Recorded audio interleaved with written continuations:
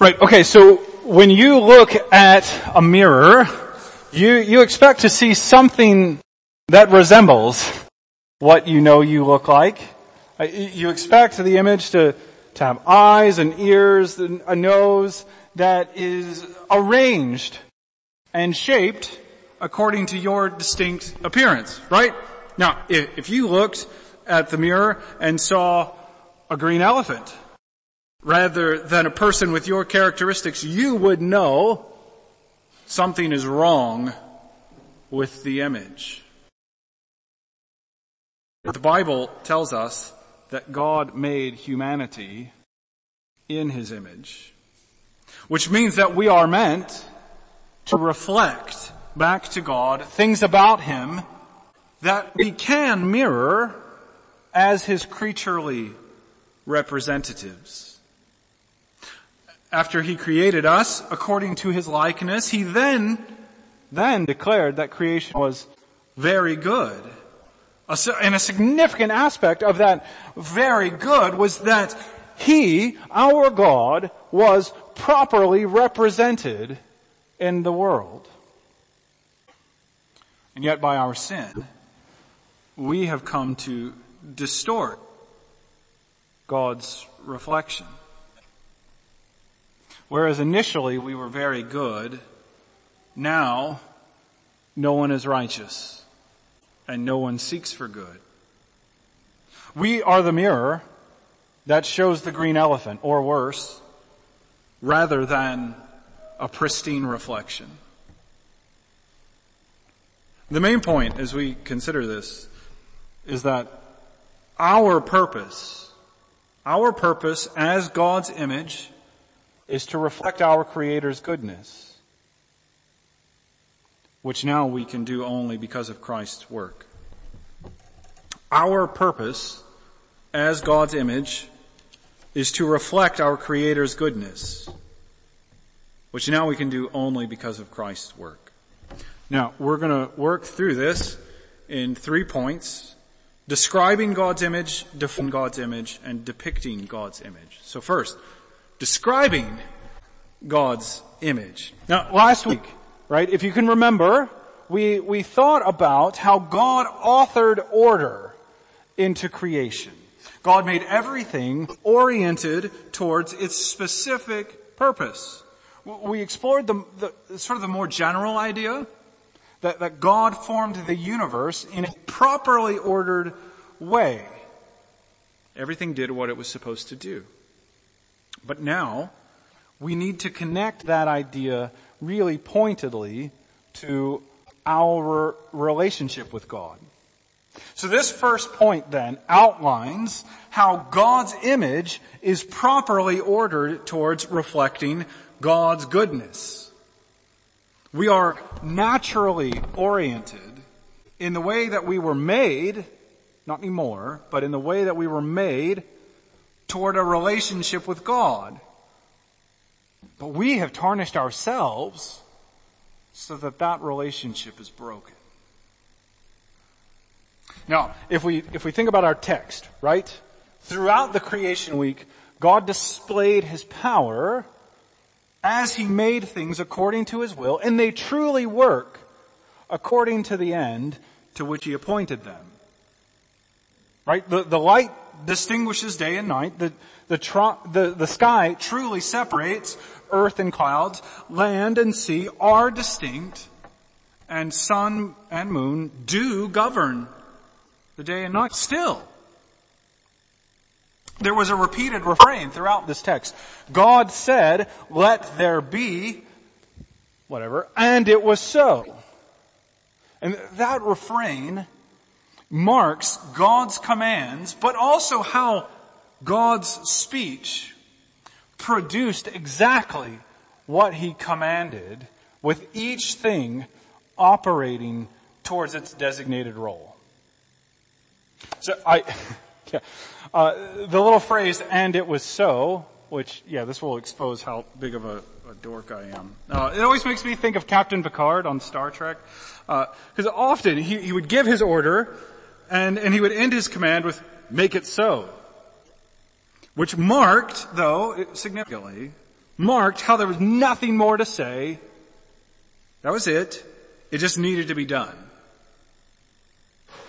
And so too, when God speaks, creation just makes it so. There's nothing left to be said.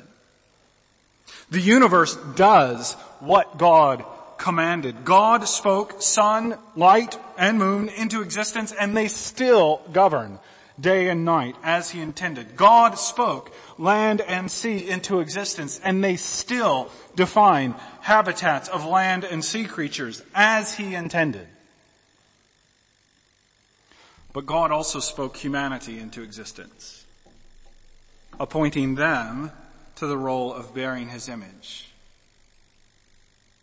Now there's been a long discussion about what God's image means. What is that? After all, God has no body. He has no parts. So it can't refer to our arms and legs and faces, that kind of thing. And so theologians have still, though, wanted to find something distinct about human nature that makes us God's image. So some suggest the fact that we have souls, a spiritual aspect of our existence, and that makes us God's image. Others have said that our ability to reason, especially to reason ethically, and not just listen to instinct, and that sets us apart from animals, that makes us God's image. Now certainly, our souls and our minds make us fit to be creatures in covenant with God. Still though, if we think about the text, not speculation to some degree, if we think about the text, just like we see that the sun and moon's purpose is not in the cosmic orbs themselves, but in the role, function of aiding earthly life, so too I think we need to locate God's image in the role and the relationship that God gave us at creation. And what do I mean by that? Bearing God's image entails the function, the responsibility of representing God. So our Westminster Shorter Catechism, question 10, summarizes Colossians 3:10, Ephesians 4:24, and Genesis 1:28, stating that God created man, male and female, after His own image, with knowledge, righteousness, and holiness, and dominion over the creatures.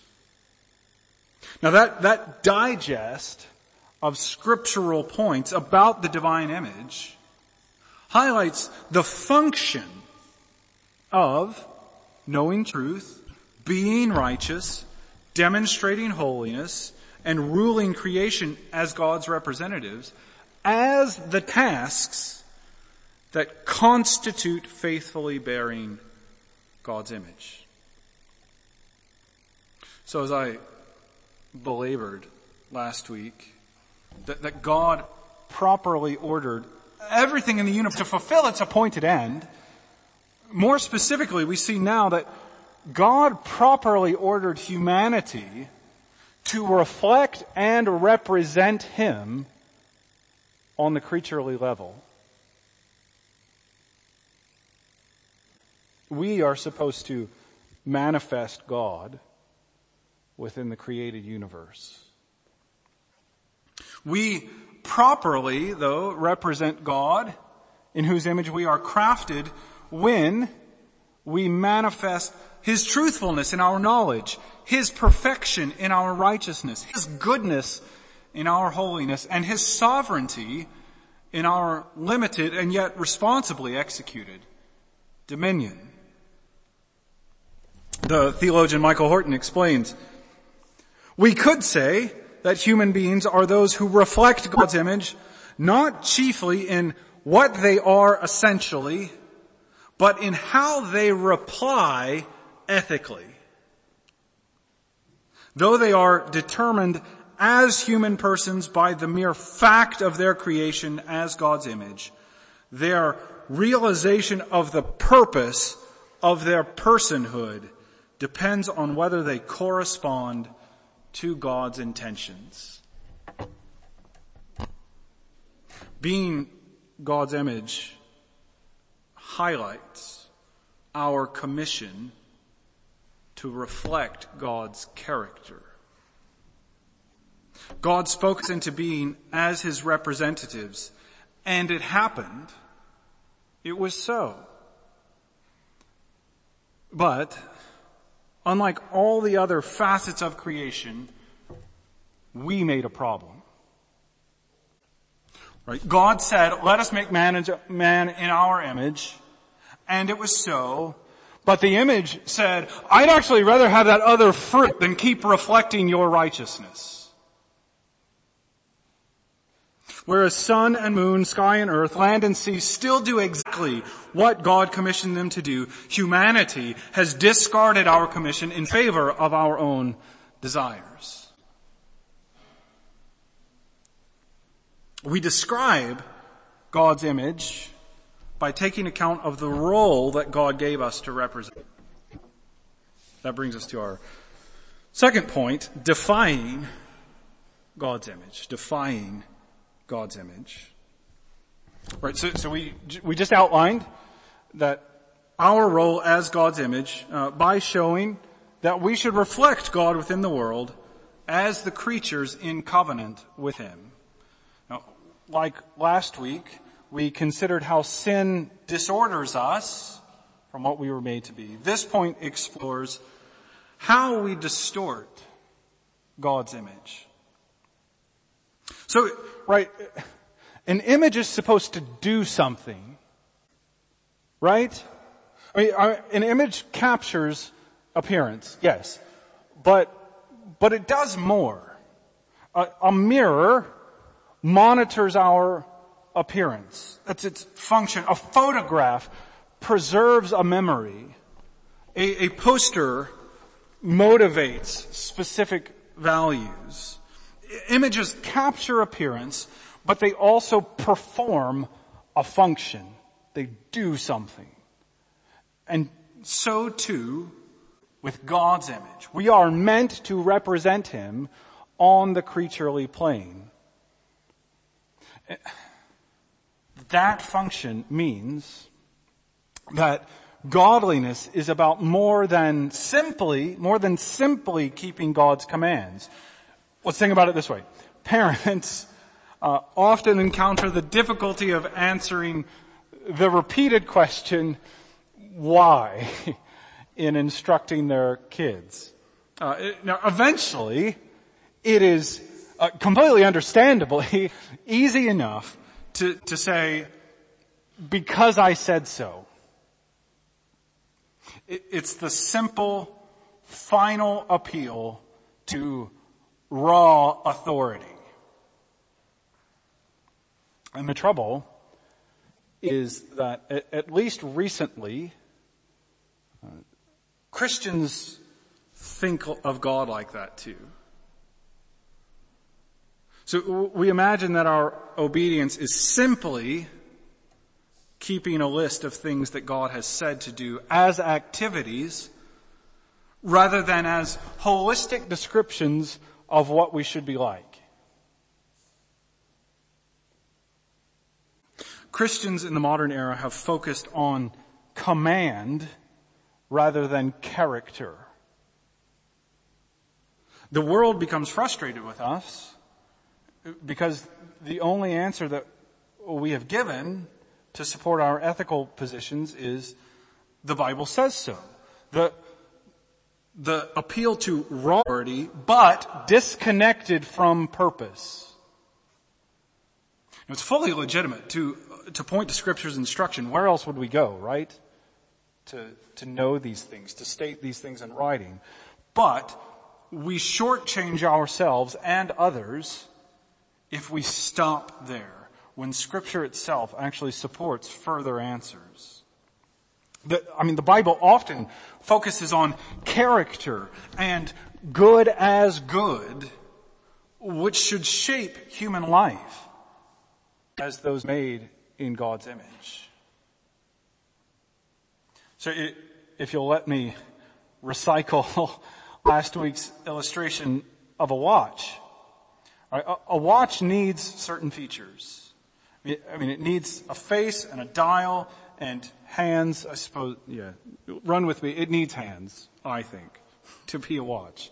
But it also needs to perform its role properly by having hands that turn the right direction. And it needs to keep proper time. If the hands turn the wrong way, or if the inner cogs cannot track time well, then this watch that has all the right features is really less than a watch.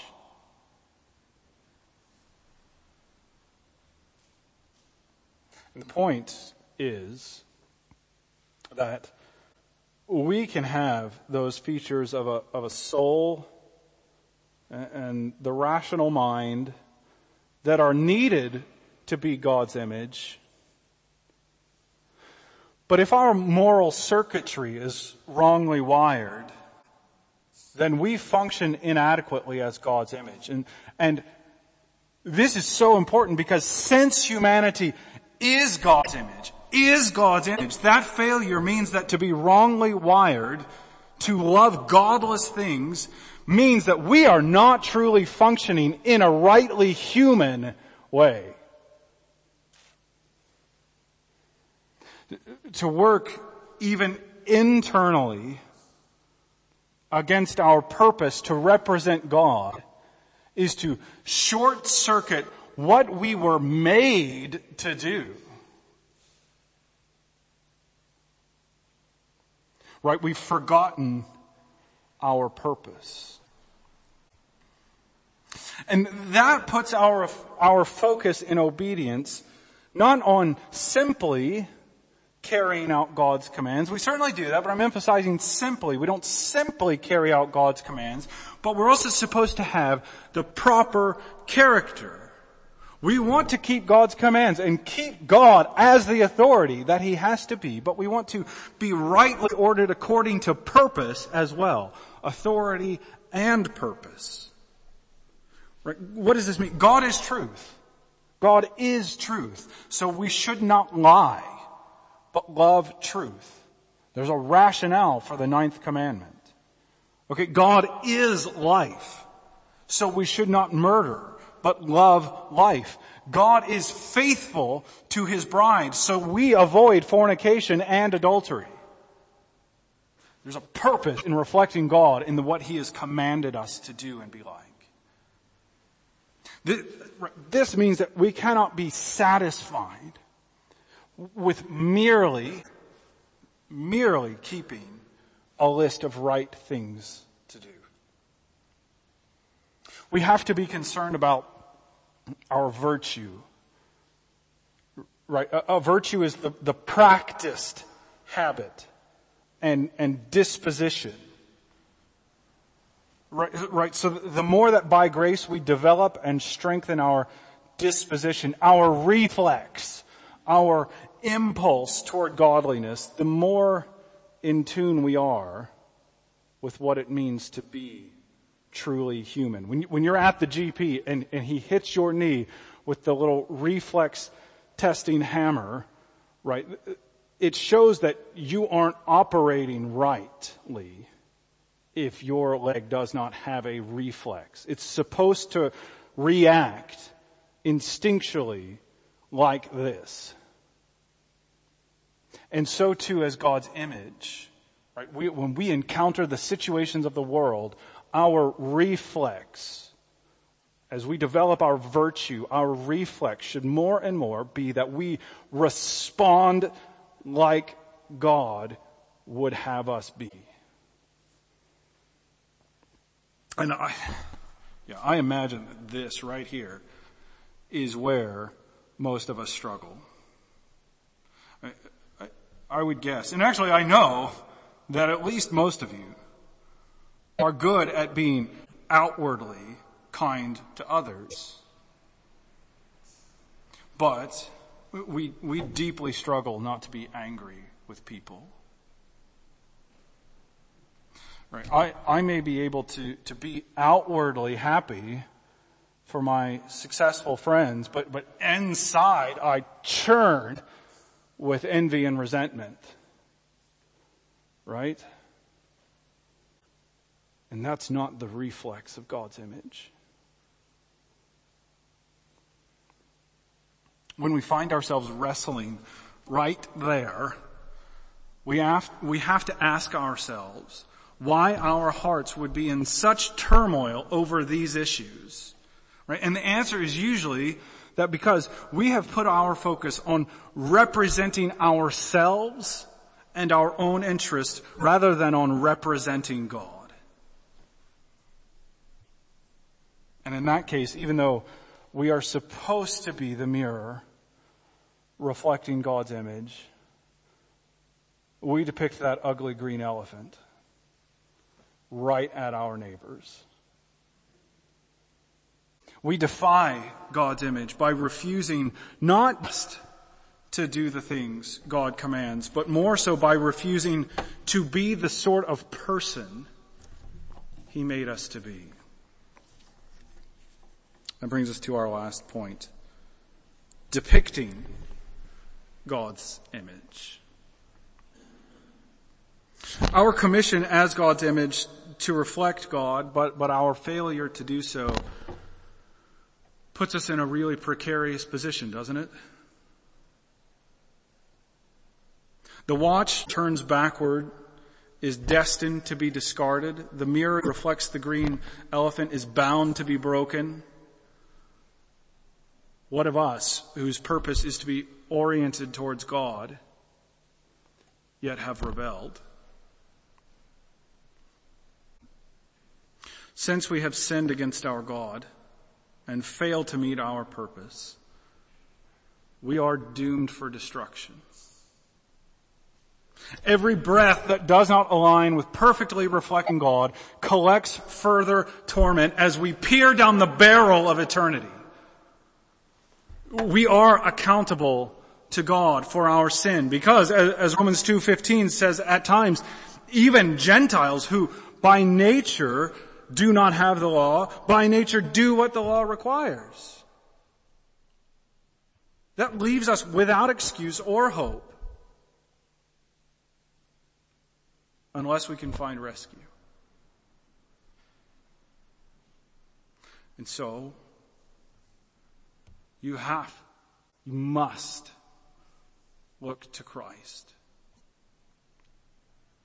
As Hebrews 1:3 tells us, the Son is the radiance of the glory of God and the exact imprint of His nature. Christ is the original, the ultimate, and the unsurpassable image of God. And He perfectly reflects God's every perfection and does so eternally. Yet, the Son who perfectly manifested divine radiance took the form of a servant because we needed someone in our nature to succeed at fulfilling for us all righteousness of the divine image.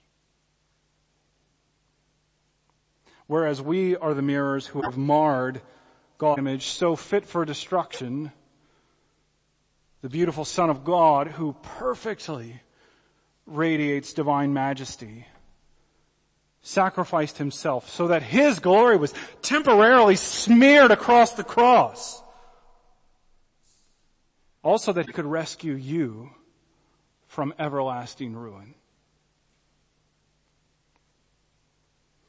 When we should be discarded, Christ paid for our failures and remakes us in His likeness so that being predestined to be conformed to His image, right, restores our creation purpose. Those restored to God's image in Christ, though, we live here and now with a tension and a responsibility.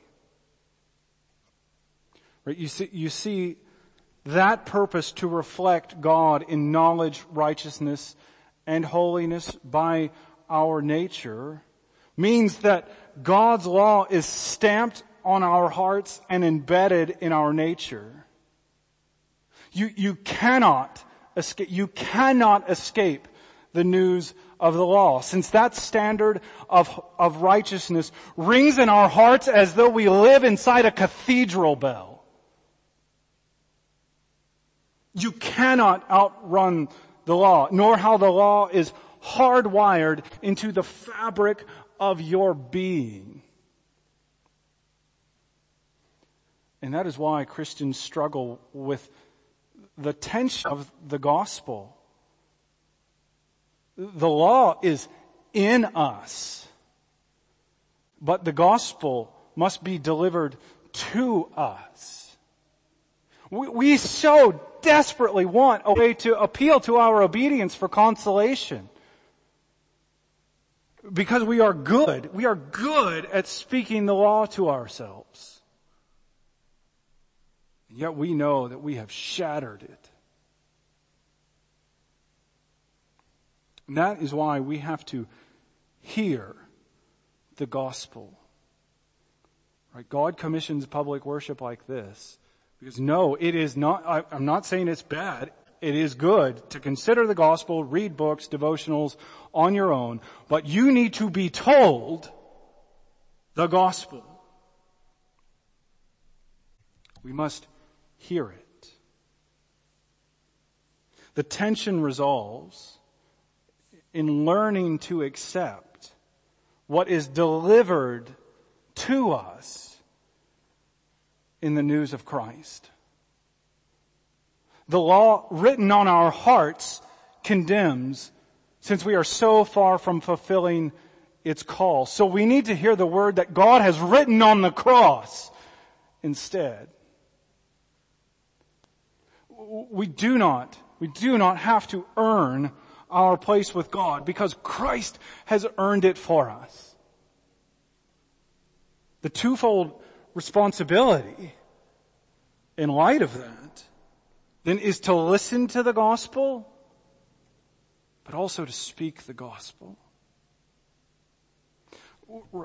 Right? We have these conversations and we want to encourage people, and I think so often we don't mention the simple truths of the gospel because we fear that our Christian friends tire of this message. That's too simple and basic. I need something more. But those who know their sin need to hear this news constantly, just like you do. Right? Every single one of us is tired and frightened under the law.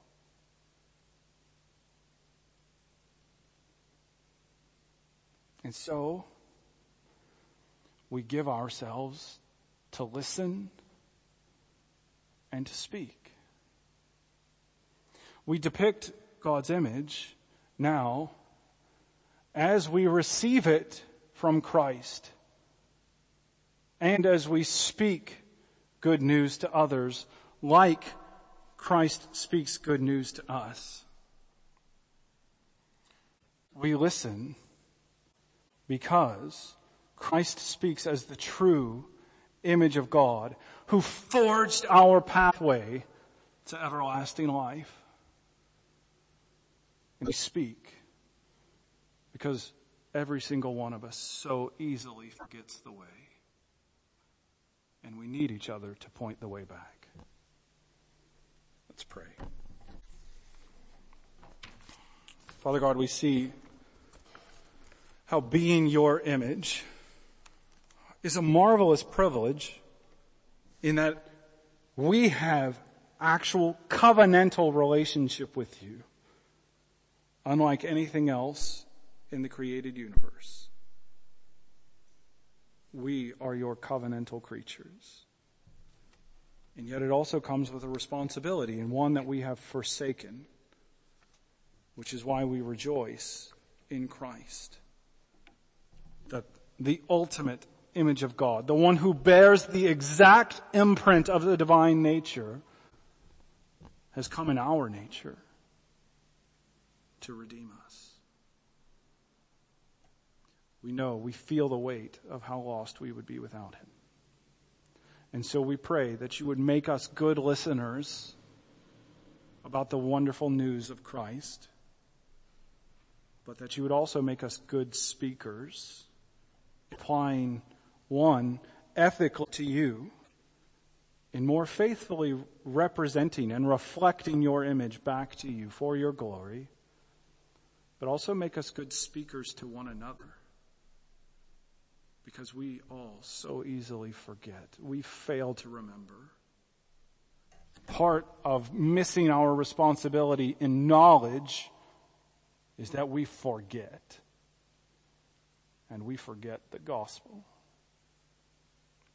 But just as you commissioned us with inherent relationships, inherent community, as the one bound to you as your image, we pray that you would make us a faithful community together, that we would bear one another's burdens, and particularly as we struggle, as we wander through this path as pilgrims together, that you would make us good at keeping one another on the path together.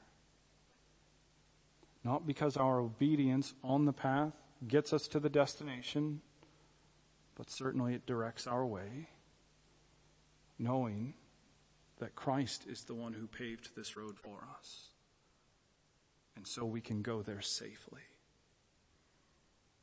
We pray these things in his precious holy name.